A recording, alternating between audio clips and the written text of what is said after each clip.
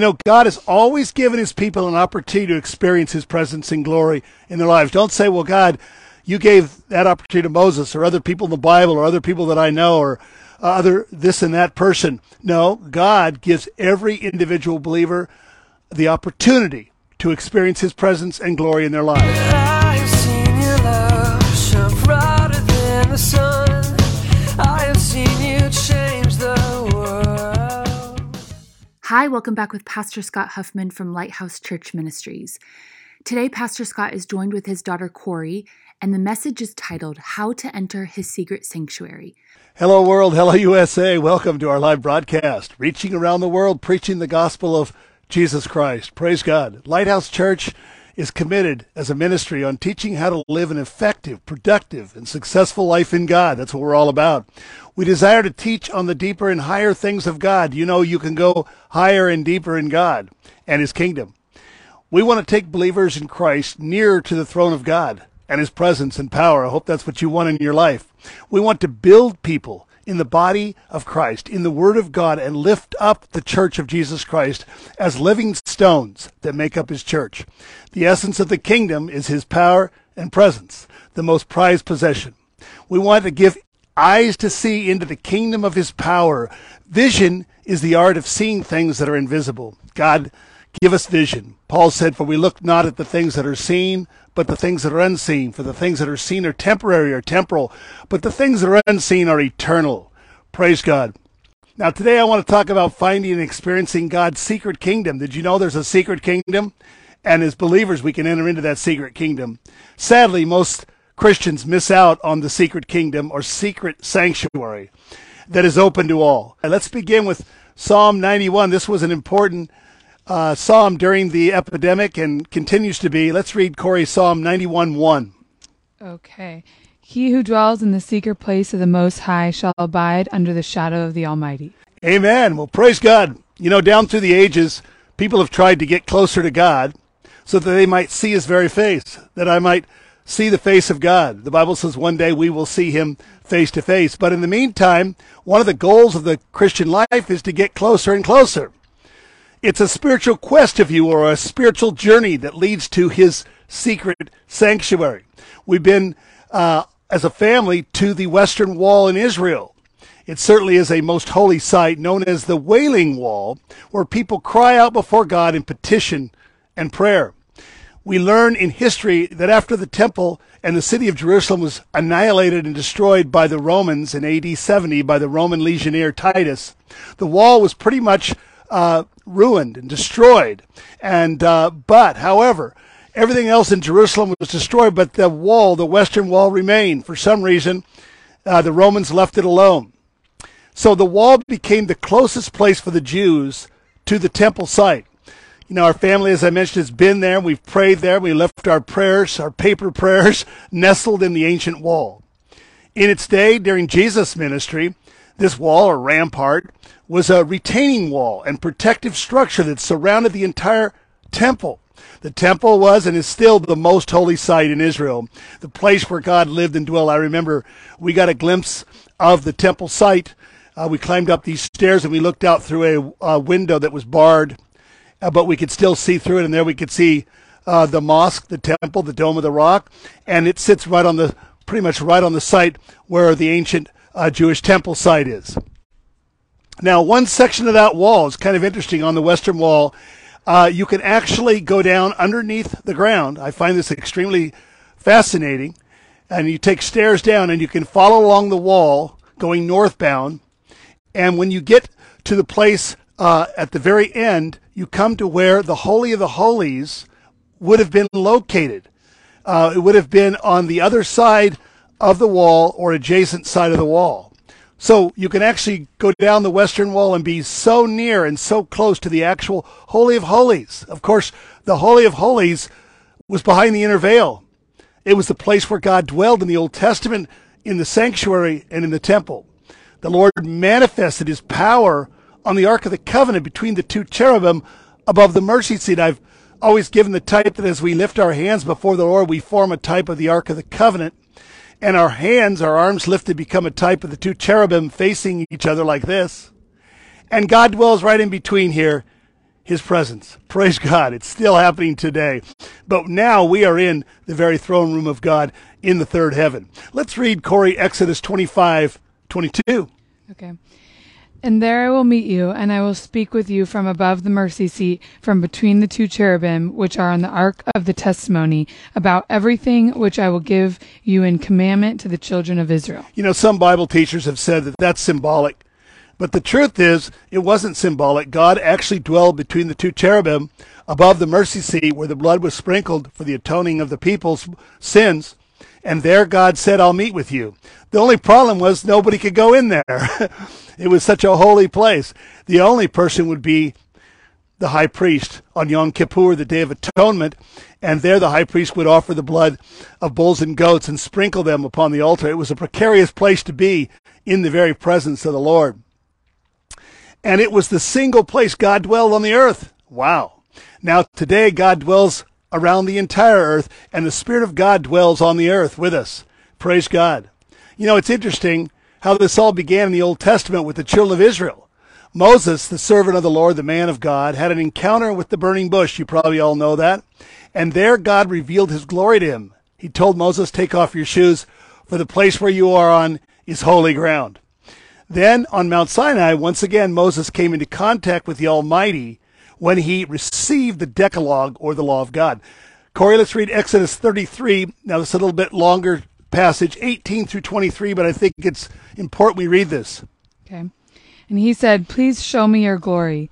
Then he said, I will make all my goodness pass before you, and I will proclaim the name of the Lord before you. I will be gracious to whom I will be gracious, and I will have compassion on whom I have compassion.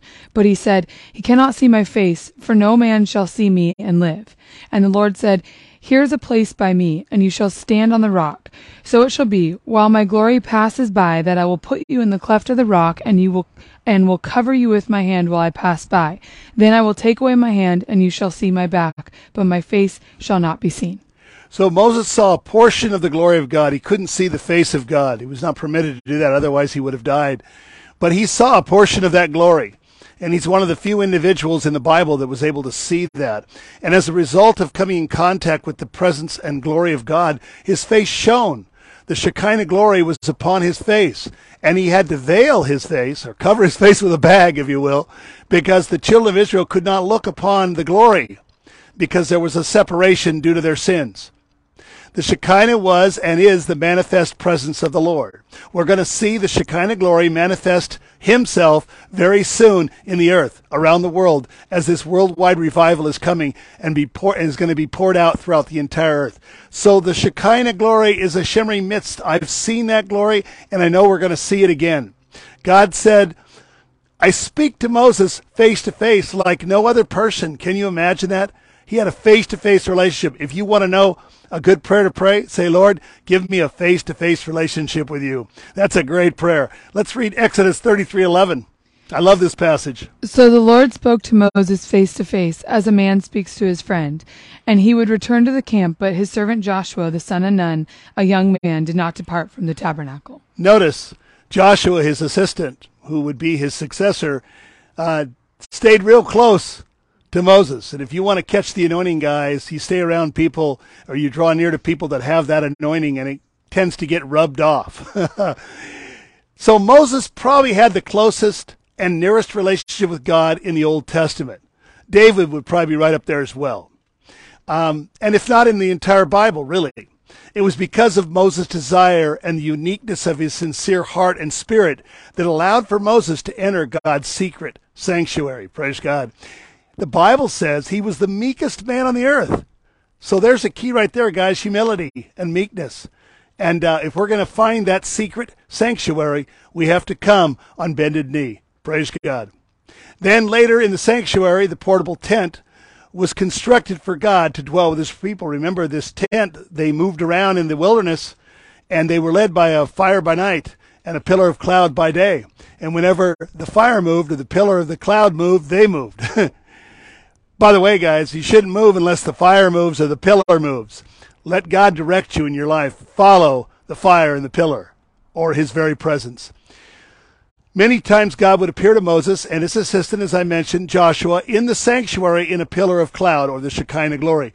Exodus 33, 9 and 10. Okay.